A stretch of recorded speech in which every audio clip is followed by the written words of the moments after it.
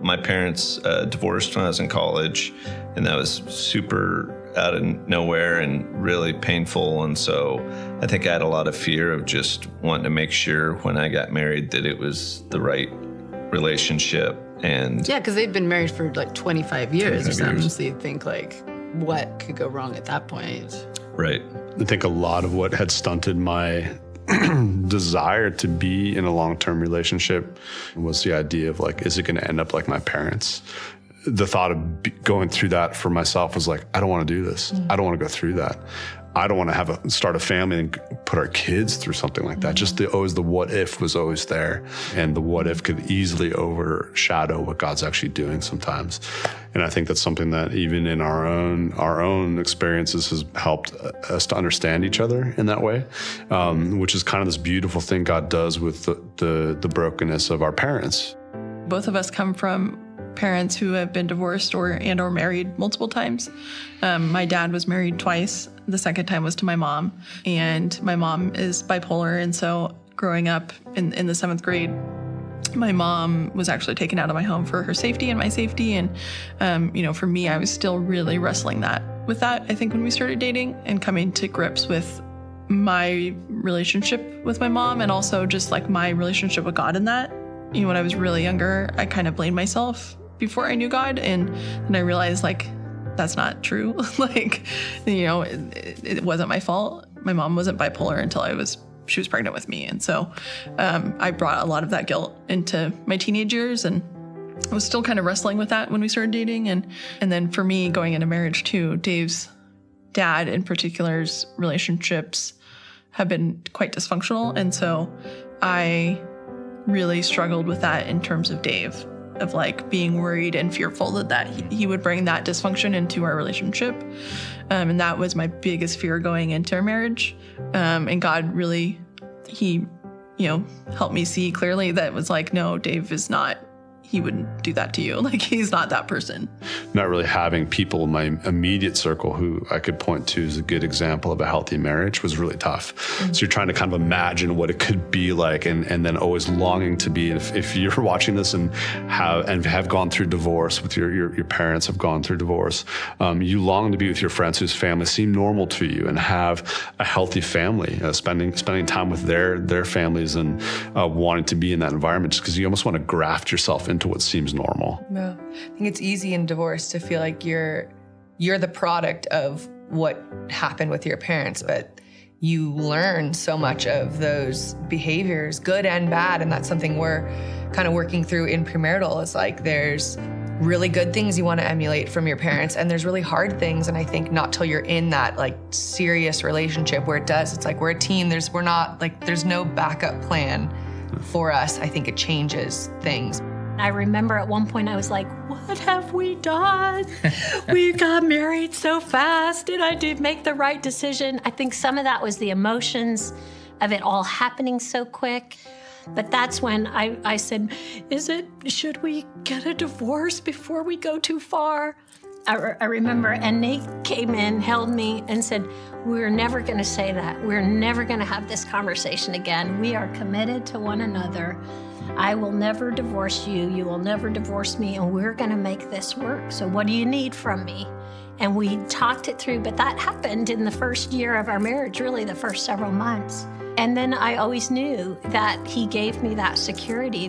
The thing is that we both didn't learn that conflict is actually good. Right. We both grew up in families where we didn't see conflict, and that's not healthy. Right. It's better to experience conflict and know how to work that out. Yep.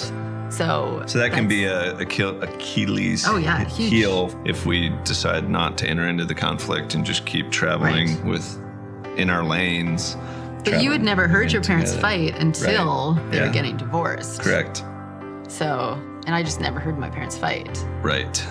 So that's a lot. We Something didn't we know need to how work to on. fight well, so we're learning.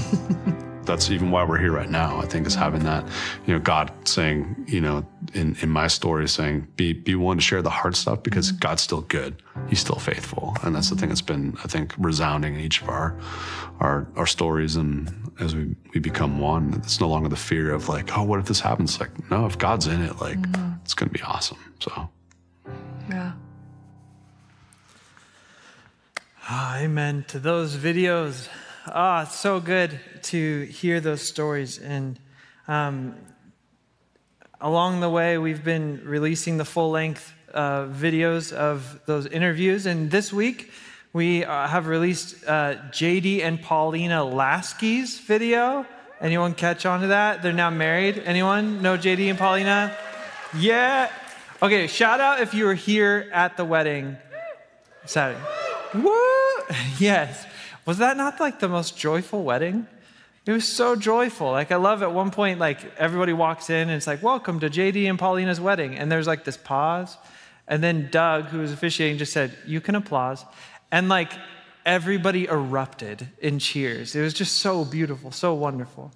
If you want to hear JD and Paulina's story, you can go check that out. The full length of it is up there. Also, Dave and Courtney Lopez.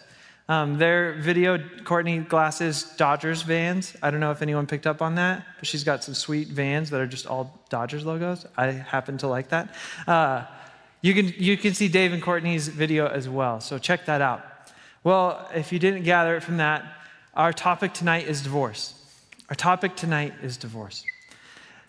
And we're going to start this off right by really just giving a point that's so salient, so clear, so evident, self-evident, and that is that bears and divorce are similar.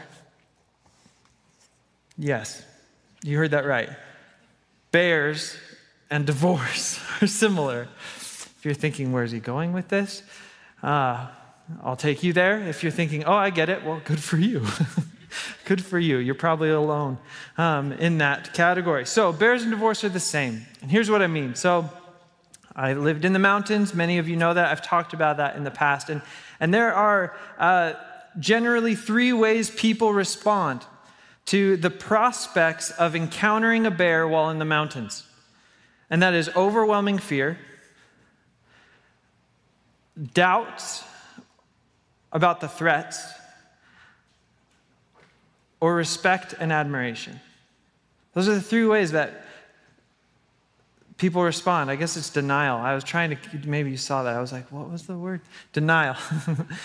Overwhelming fear, denial of the threats, and respect and admiration. Those are the three ways that people generally can respond to the potential of encountering a bear while in the mountains or in the forest. And it's actually, there's something similar about how we approach marriage, specifically around the possibility of divorce. See, overwhelming fear. For mountain folk who lived in the mountains, bears are a norm. It's a rhythm of life, not so for the flatlander, as we used to call you folk, probably. I assume most of you are flatlanders. There's not many mountains nearby. And that's not derogatory. It's just a matter of reality. Like you live where it's flat. Sorry.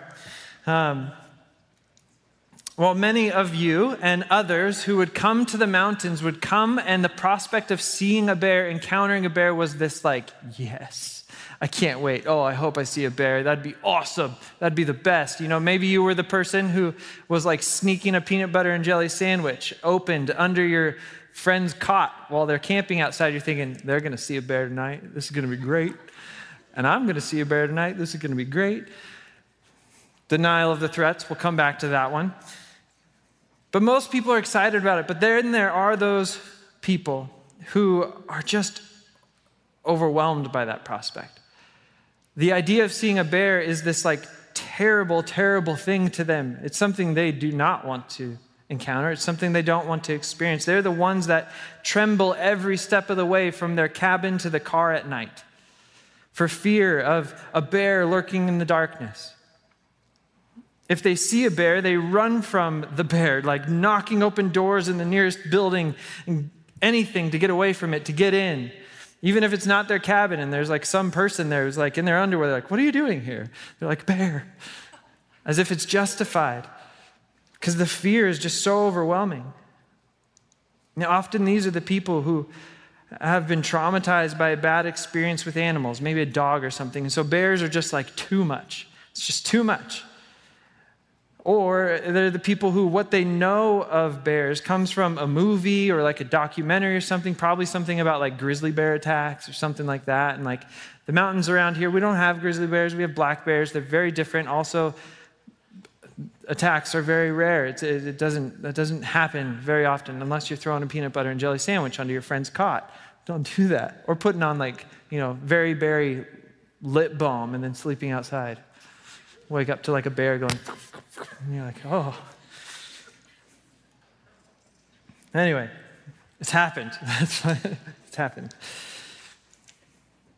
So maybe their view of bears, or your view of bears and human interactions is skewed by these things. It's so skewed, it's so messed up that people who are overwhelmed with fear of the bears, it leaves them paralyzed by the potential of the encounter.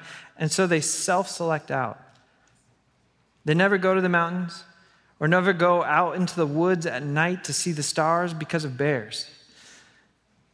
And that fear and misconception robs them of the awe and joy of all that the mountains have to offer, including getting to see a bear, because bears are really cool. And that fear undermines their experience.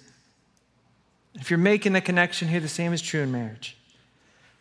My guess is there's a lot of people here in the room whose parents have been divorced or have a rocky marriage, and you maybe have or still are working through that pain, or you're operating with this reality that you just can't reconcile. Maybe your only view, your only perspective on what marriage is this twisted, unhealthy one. And so you have no other hands-on, feet on the ground example of the marriage relationship upon which to base your prospects or hopes on. So why wouldn't you be afraid of it? The prospects of marriage are scary to you, and that's okay. That makes sense. That will certainly contribute to the complexion of your journey to and through marriage. And as you heard from JD and Paulina's story, from Brian and Carmel, from Courtney and Dave, you are not alone in some of the struggles and fear and whatever else, that trauma of having your parents' marriage dissolve or be unhappy, be caustic.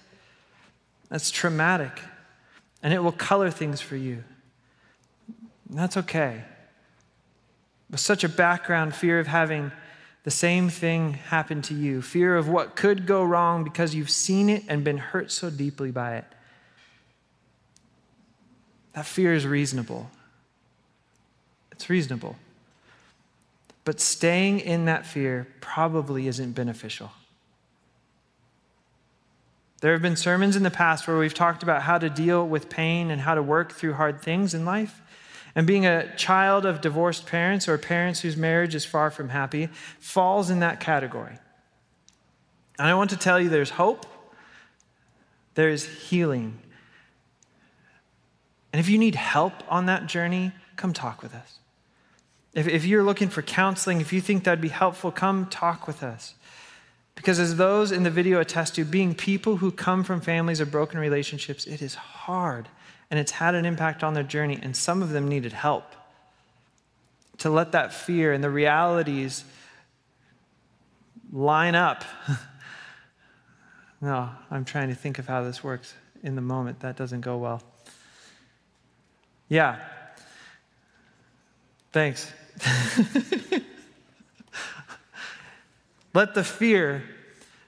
Don't let the fear overwhelm the realities. Don't let the fear color like rose-colored glasses what is actually there, and all you see is red. But actually, this world and marriage is full of so many colors. It's not just red. You might need help pulling those off so that you can see it as it really is. We got there. All right. The thing about the people you saw in this video, it hasn't robbed them of a healthy marriage. If divorced parents or troubled marriage between your parents is a part of your story, it doesn't have to keep you from the awe and joy of a healthy marriage either. If you need help, come talk with us. So, there are those who respond to the prospect of bears with overwhelming fear, and there are those that operate in complete denial of the threats, like complete denial of the threats of a bear. And denial or ignorance of their own vulnerability is ultimately what it is. Those who don't take bears seriously enough. And they should, because bears are super strong. They're super strong and they're curious and they can be dangerous. They can be dangerous. To ignore that or act as though they are no big deal could easily lead to a bad experience. Up at camp, there was this one summer where some guys who were on staff, it was their first week of camp, and we'd gone through orientation. We talked to them about the threats of bears. Simple things like, in your cabin, like, don't leave food out in the open. Put it in secure places. It's probably best to close the doors of your cabin and close the windows when you're not around, especially if you have food in your cabin. These are kind of simple things. Like once you hear it, you're probably like, okay, yeah, I get it. And well, these guys are great guys. I love them. I really deeply love them. But they had to learn the lesson the hard way. They operated in denial of the threats. And so this one guy in particular, his name is Brian Darby. I really love Brian Darby. Darby was like intent on that summer, he was going to get jacked. And so he wrangled up all the other guys in the cabin. He's like, they were lifeguards. And he's like, look, every afternoon after our shift before dinner, we're going to the weight room and we are going to bulk up this summer. It's going to be great. So of course, there's some certain paraphernalia that you have to have for such things, apparently, such as like creatine powder. And of course, creatine powder, like the chocolate, whatever, I don't know, it doesn't come in like a little jug. It's like a bucket. And it costs like $85. You know what I'm talking about? And he had like this drawer that he would slide open, and it was like all the protein bars he needed for the summer.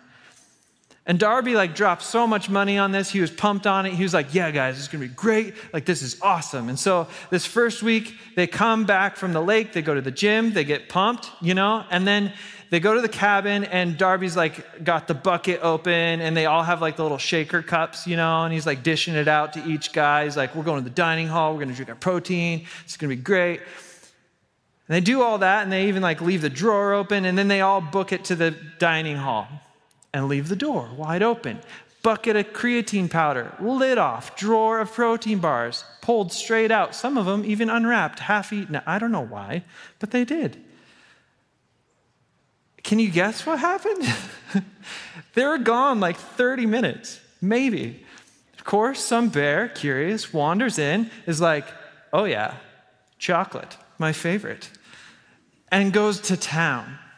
Just goes to town, eats the entire bucket, scarfs almost all of the protein bars, destroys their cabin, like just wrecks it, just totally wrecked it. They were in total denial of the threats, and it cost them. They didn't take the bear seriously enough, and so their cabin was a disaster. Like most of their clothes were ruined. Thankfully, they're lifeguards, so they're like, I got my shorts, so I guess I'm going to be okay this summer. Darby's out like $50 worth of like creatine powder. And of course, like there's some like super jacked bear walking around camp, just like, and now everybody's really in danger. It's like a super bulked up bear. They didn't take the threat seriously. They didn't take it seriously, and it cost them. And thankfully, it didn't cost them in any physical way, but it cost them.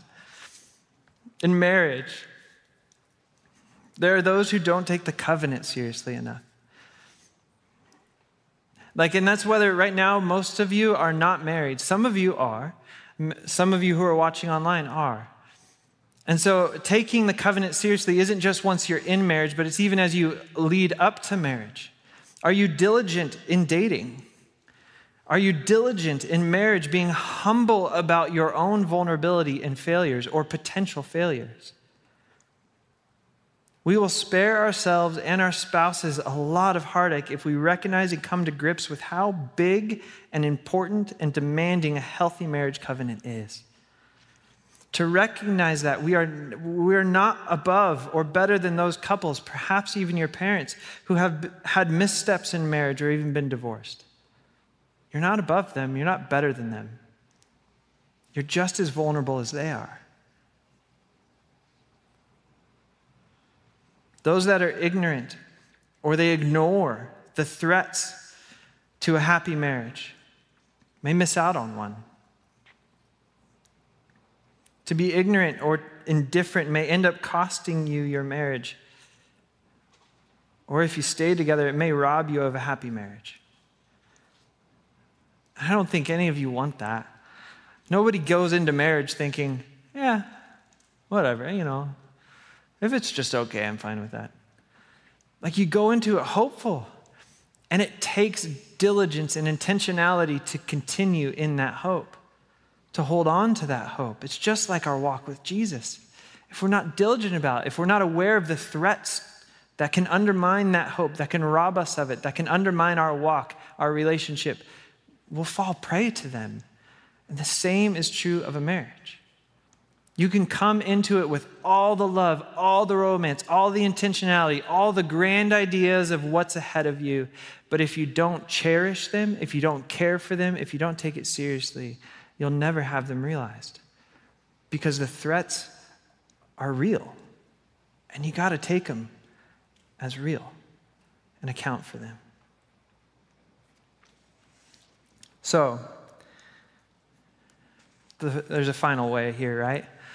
Respect and admiration. With bears, to respect the threat of a bear, the threat that a bear represents, and to respond to those potentialities with proactiveness. That's what we're called to in bears. That's what I would call people to. At camp, one of my jobs was to manage and oversee the night watch team. And that's the people who patrolled the camp at night. It was kind of like a security detail, and they would undoubtedly have numerous bear encounters. And so I would train them. I would give them understanding and actions that would serve them well in those encounters. I would help set up their expectations for what it would be like. And with good training, it relieved them of ignorance, and it called them to a higher responsibility, and helped them put any fears they had in the right place. It opened them up to actually enjoy their encounters with the bears while not putting themselves or others in harm's way. The training did not alleviate their fears completely, those who were afraid. Many were still terrified their first night of night watch patrol, terrified walking out. Those who were afraid, it didn't go away that first night. But the training gave them expectations and hope that they would handle that encounter well. And the same was true of those that tended towards denial of the threats. It made them aware of their vulnerabilities and the threats they should consider when interacting with a bear. It also didn't account for everything that could happen. It didn't account for all of it. And they would have to use the concepts and ideas that they were given in training and adapt them to each specific situation. Ultimately, it taught them just to respect the bears, to honor the threat they represent, while at the same time enabling them to enjoy the unique pleasures of mountain life, like going out to look at the stars at night, unafraid, enraptured by the beauty of it. And if a bear wanders by, being excited about it, but taking it seriously and doing the proper things so it isn't a threat, it isn't a harm to you.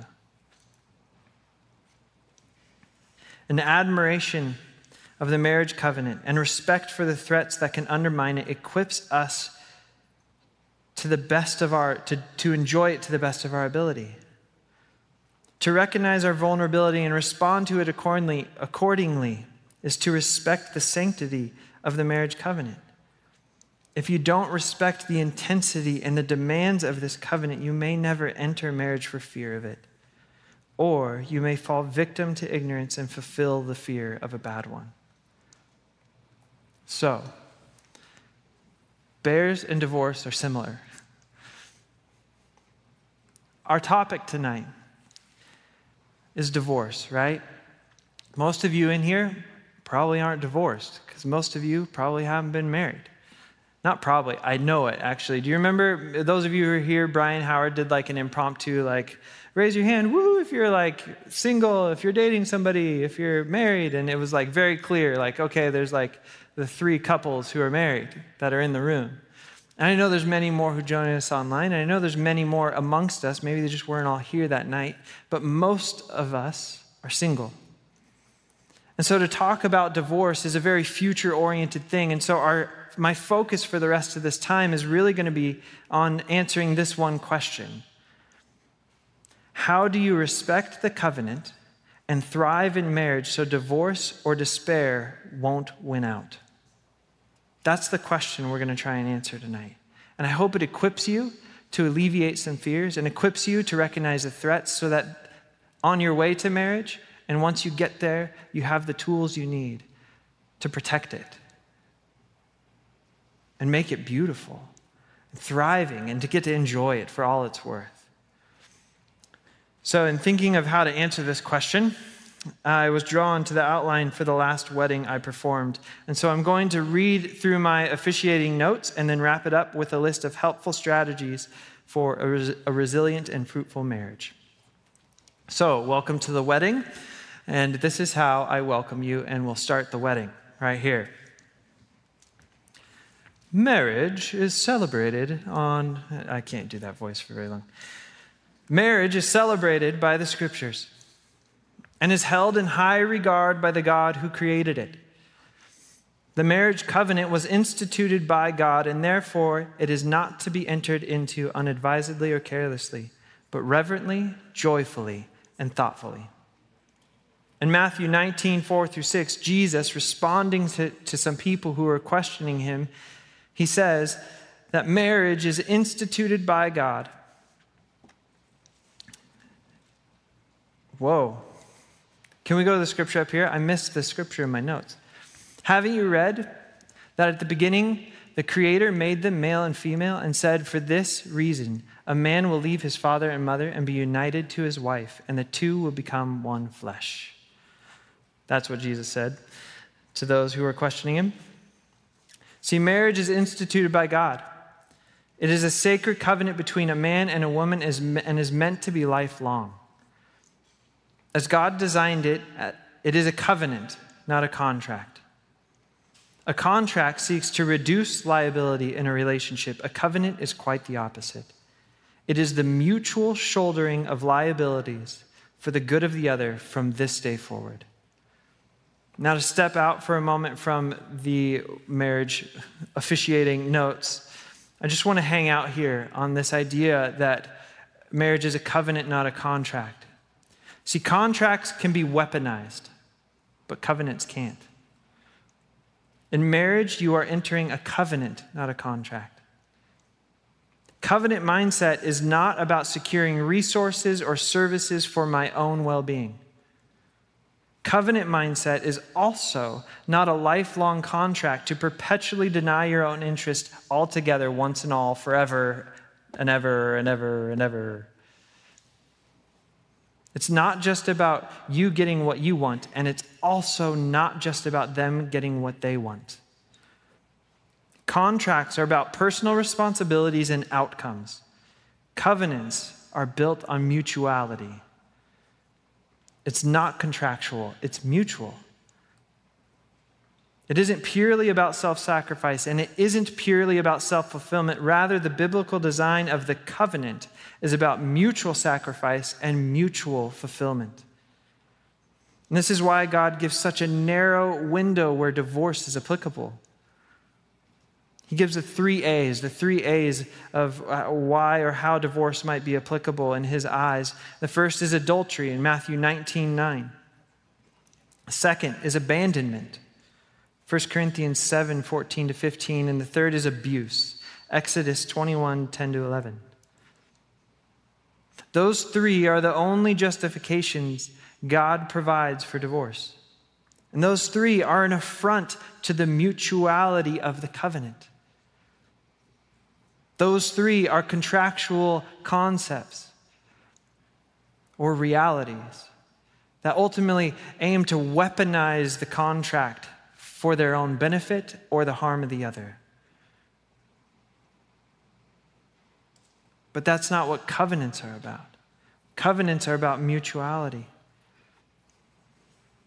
Only those three justify your exit from that mutuality, from that mutual sacrifice and mutual fulfillment, and seeking it wholeheartedly, continually.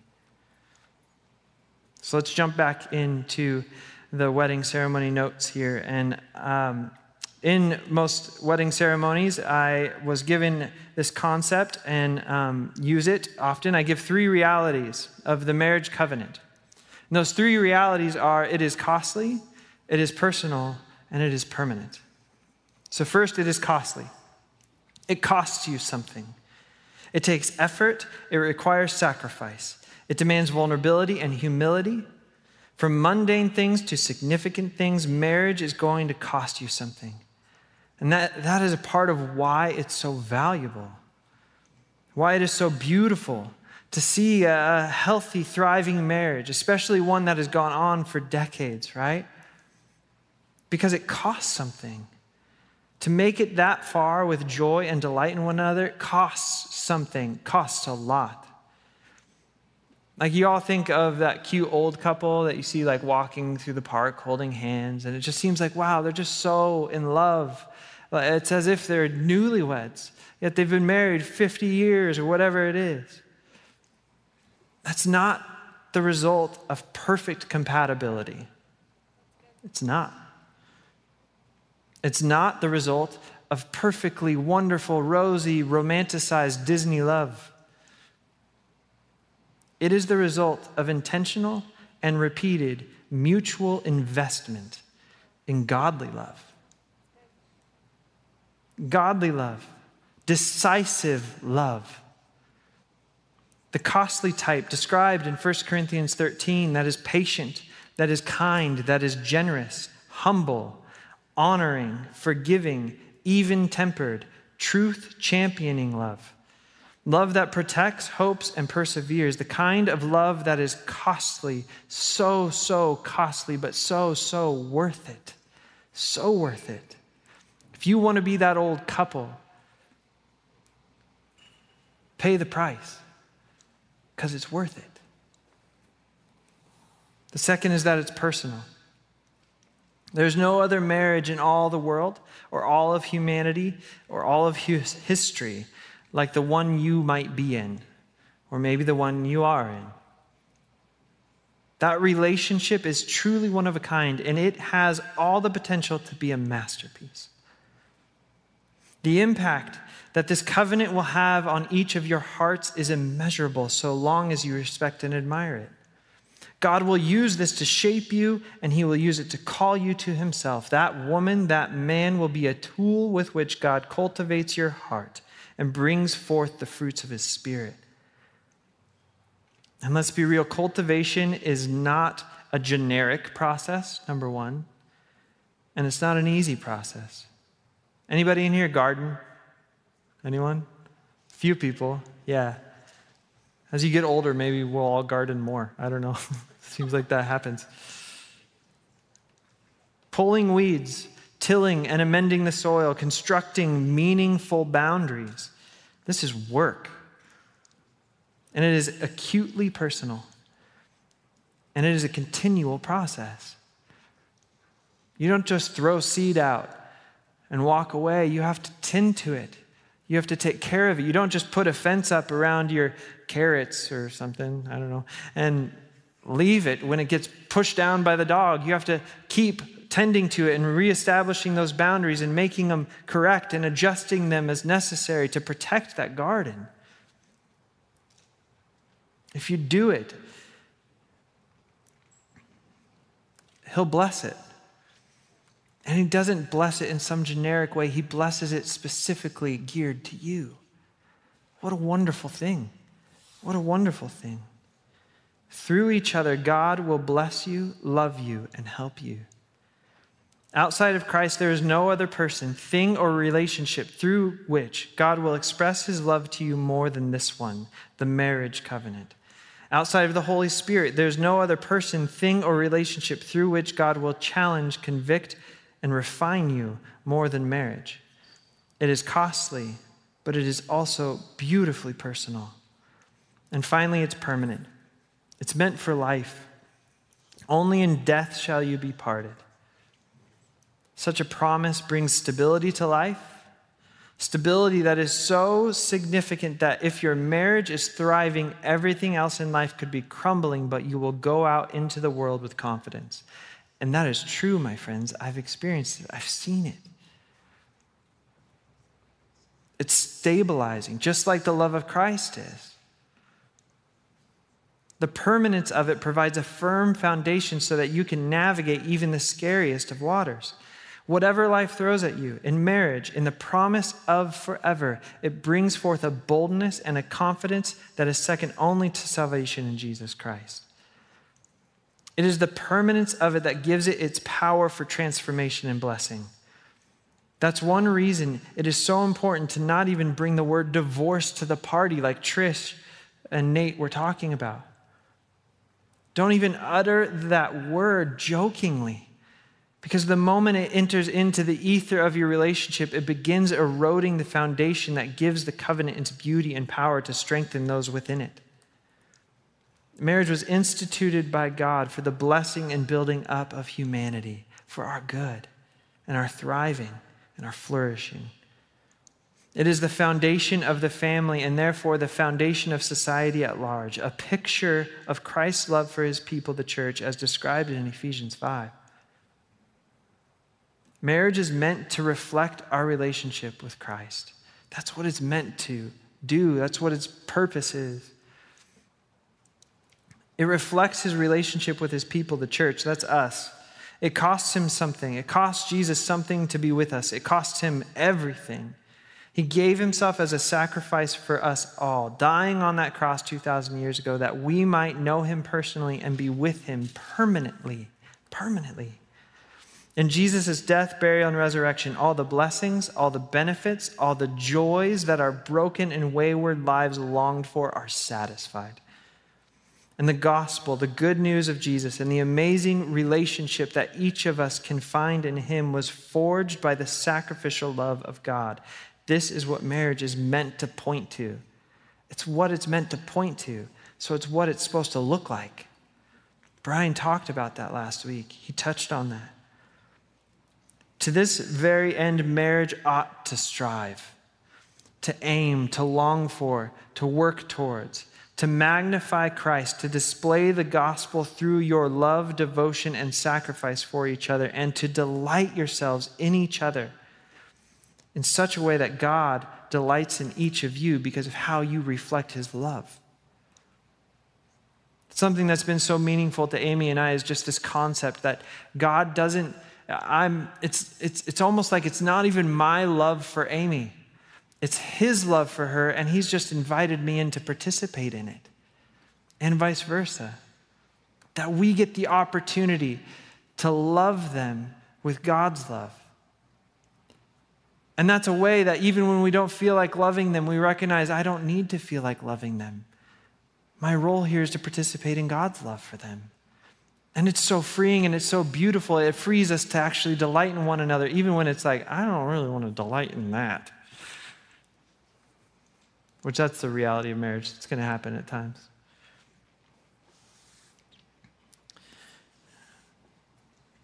To magnify Christ.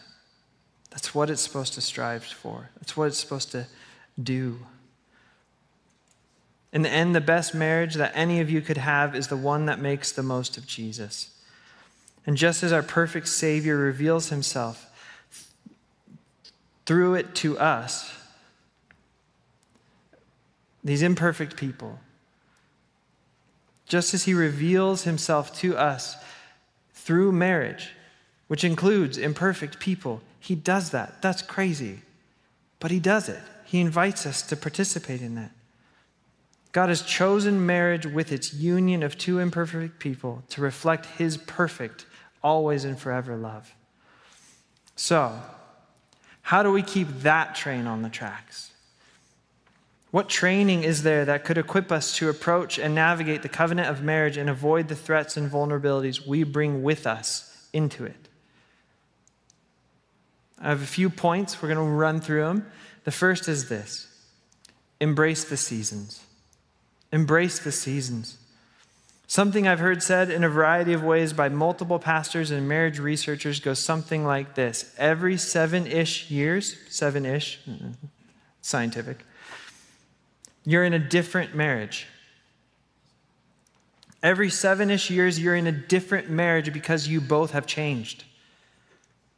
Every 7-ish years, you are in a different marriage than the one you had previously been in, even though you are still married to the same person. See, we are slaves to change. The saying, never change because you're perfect just as you are. It's a great platitude. It's a great platitude, but it's all it is, because change is inevitable. You will have big tectonic life events happen throughout the decades of your marriage, like having a child. That's a big deal, really big deal. It changes a lot of things. Losing a parent or loved one, massive. And these things will impact you and change you along the way. You'll have job changes or move to a new place and face new challenges, have different weaknesses revealed along the way, and you'll wound one another along the way. And that will change you.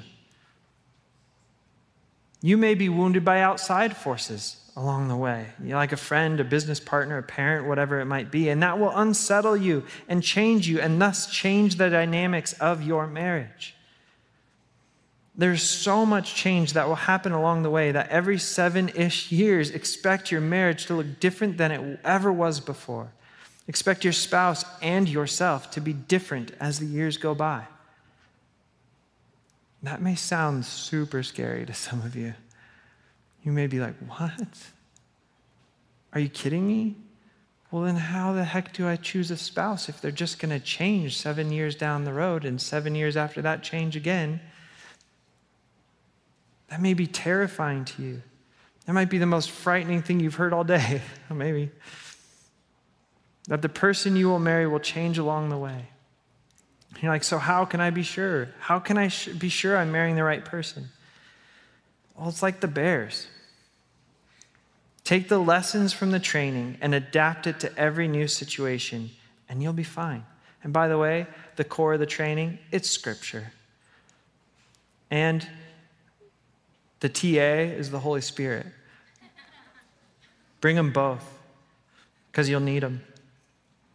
But if you do, you'll be fine. The thing that is probably most upsetting for those who hear this idea of change is that it means we have to trust God and trust the other person to trust God as well. And that's the crux of it. That's the crux of the answer. Seek a person who shows you that they trust and obey God, and you'll be fine. Seek a person who shows you that, not just tells you it, but shows you it. Also, I think it's really important, really important for us to reframe the idea of change as always bad. It's not always bad. It's not always bad. Every 7-ish years, your marriage will look different, and that can be an encouragement and a hopeful thing. Because change does not need to be changed for the worse. It can be changed for the better. We are called to be a people of hope. And that certainly includes hopefulness for our marriages.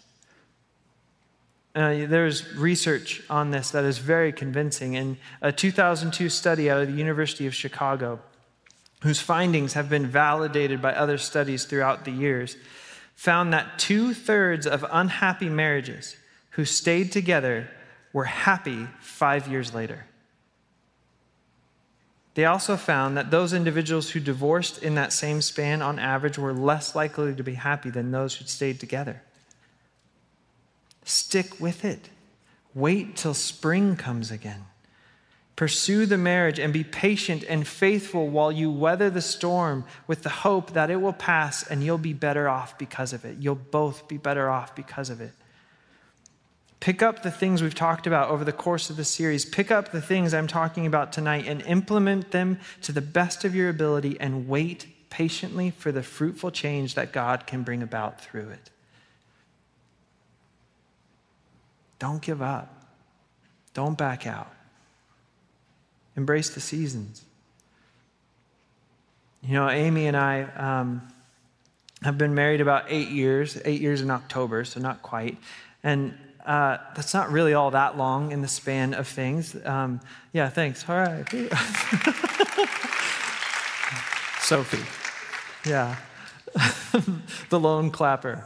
Oh, should I not? Oh, okay. Thank you, Sophie. I appreciate it. I really appreciate it. And now she's embarrassed. I love you. Been married 8 years. That's not really all that long, but I have already seen this reality of seasons play out in my marriage.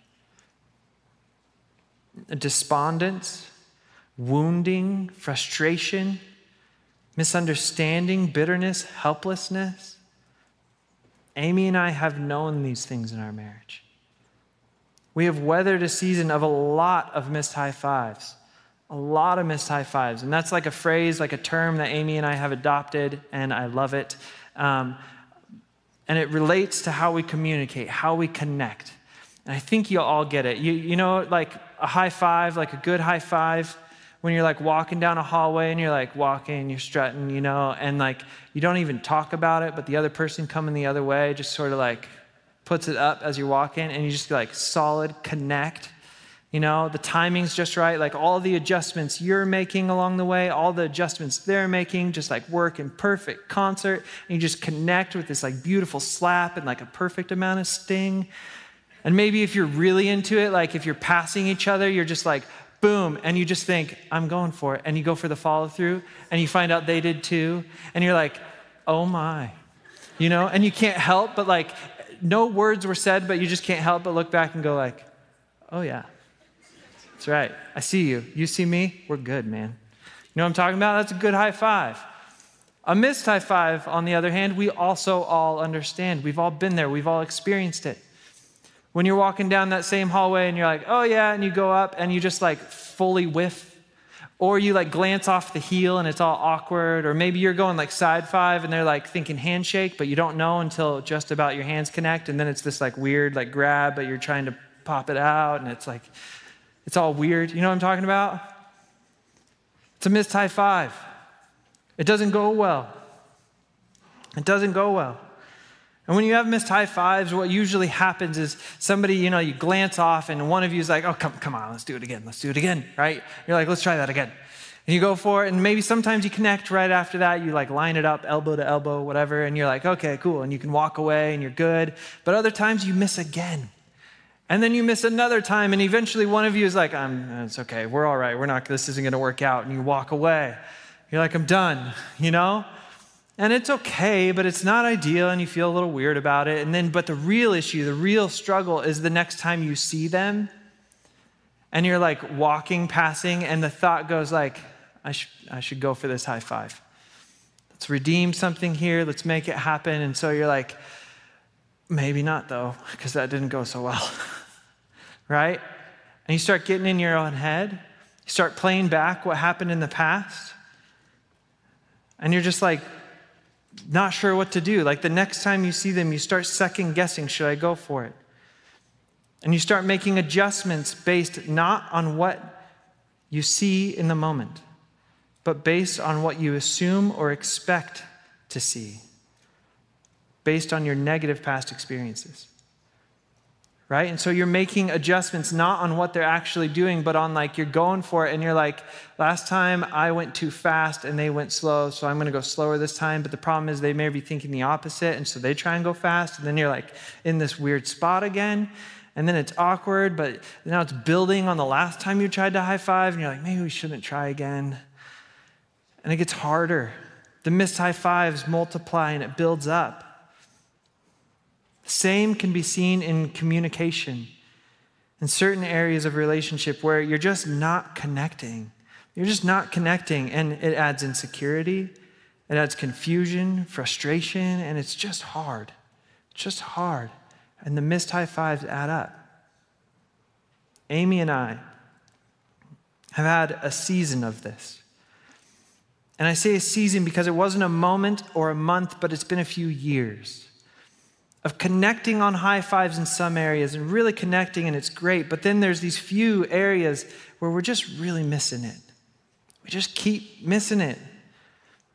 And both of us being frustrated by that, being wounded by it, not sure how to fix it. And when you try it again, it doesn't always make you feel better. But we kept trying. We kept trying. We kept seeking out one another over the course of time and knew neither one of us was going to give up on this in the long run. Excuse me. I don't know if you heard that, but I burped. TMI? Did you hear it? No? Okay, yeah, it happened. Yeah. You're clapping for that? Cool, man. Thanks, Sean. I see you. You started that.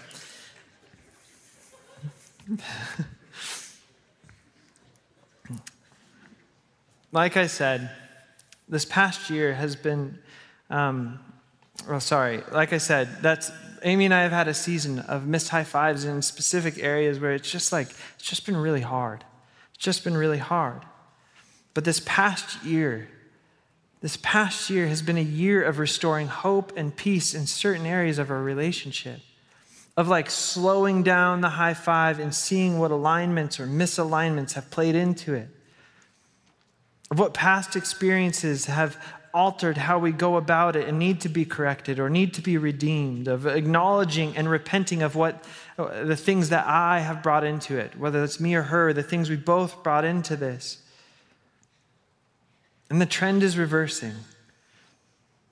See, having been through it, being in it, we now understand the seasons. And when we think of future Amy and Brian, we have the hope that when there is a divide between us that we don't know how to overcome or seems to be insurmountable, we can remember that we are what we are experiencing right now, which is the realignment and just getting some solid high fives in areas that we didn't have good high fives in for a while. Our God was not done. Our God brought us together for a reason, and he is in the business of finishing what he starts, and we believed him. He wasn't done, and neither were we. We can weather the tiresome seasons full of hope that they are making us stronger and wiser and refining us for the glory of Christ and the thriving of our marriage, no matter how long those seasons might last.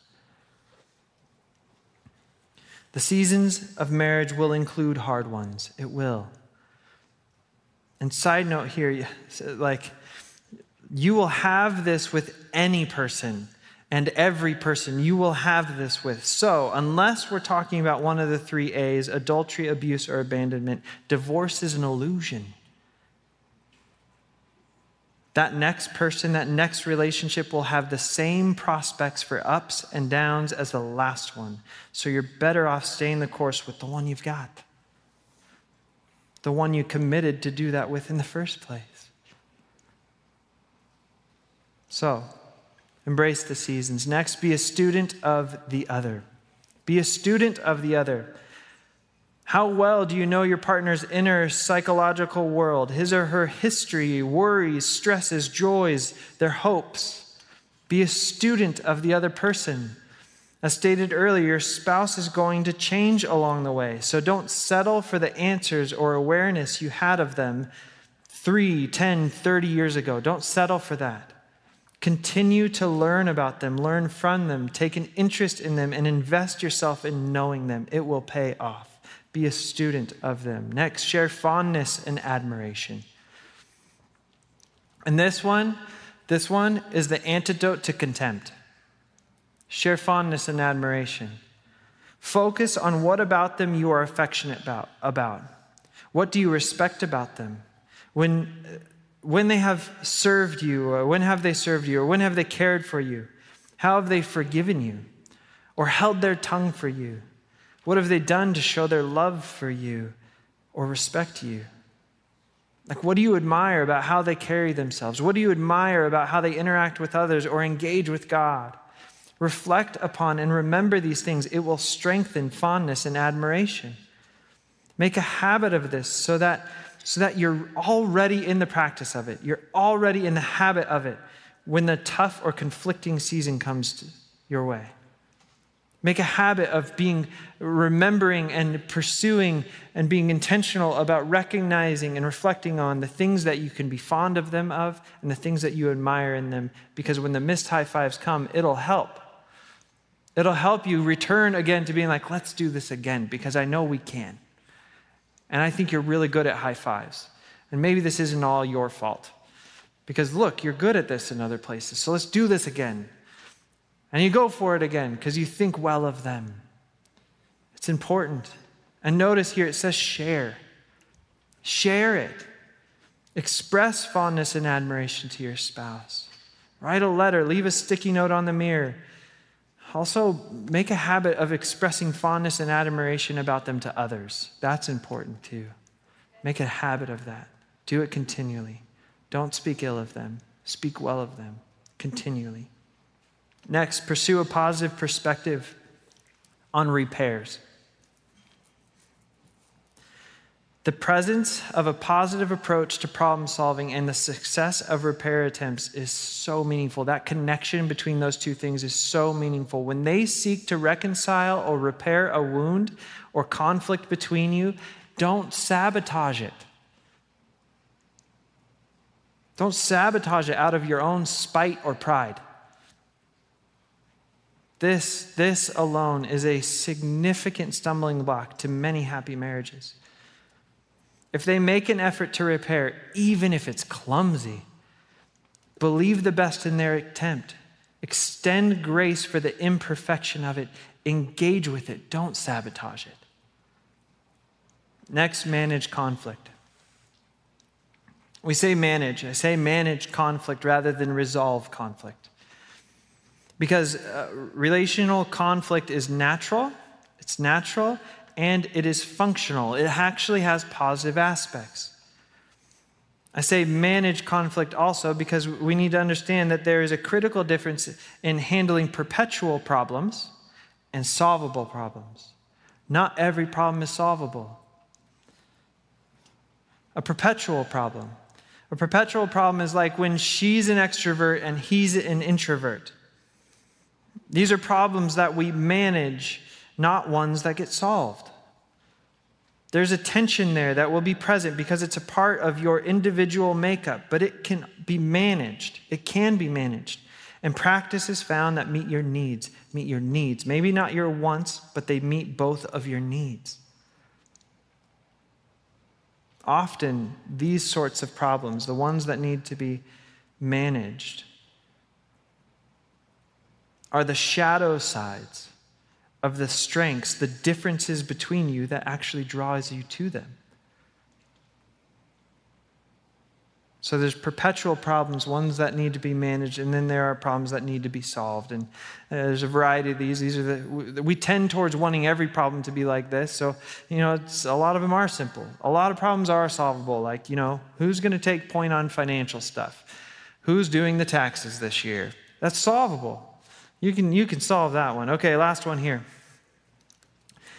Unite around shared meaning. This is the last one. Band, actually, if you want to make your way up, we'll finish here. Unite around shared meaning. The purpose and meaning of marriage, it is bigger than you. It is not absent of you, but it is bigger than you. There is meaning, there is purpose, and life lived unto that purpose. A marriage lived into its purpose will bond and unite you for the long haul like nothing else. We've said it before, but I'll say it again. In finding a spouse, there should be two non-negotiables. 2. Agreement and unity between you about the purpose and meaning of life. That's number 1. If you follow Jesus, then that would be something along the lines of delighting in and glorifying God with every breath and every action, or making disciples who live and love like Jesus, which of course implies that you have to be a disciple who lives and loves like Jesus. Be united on this, and not just in words, but do you see it? Do you see it in the patterns of their life? Do you see it in their interactions with their friends and family? Do you see it within your own relationship? So that's number 1. The second non-negotiable is be united in your understanding of the meaning and purpose of marriage.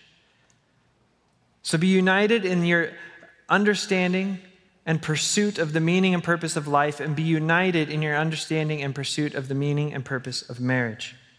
Marriage is a reflection of the gospel. It's meant to point people to the gospel of Jesus Christ in every way.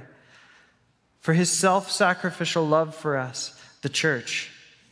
There's also the Holy Spirit and the refining and sanctifying work that the Holy Spirit does. It's not comfortable, it's often painful, but it's absolutely and in every way for our good. Marriage is a reflection of that covenant God made with us, to never leave us nor forsake us. The gospel is costly. The gospel was personal, and the gospel message is permanent, and so our understanding of the meaning of marriage should incorporate those things as well. That it is costly, that it is personal, and that it is permanent. Let's pray. Father God, I thank you so much for this evening.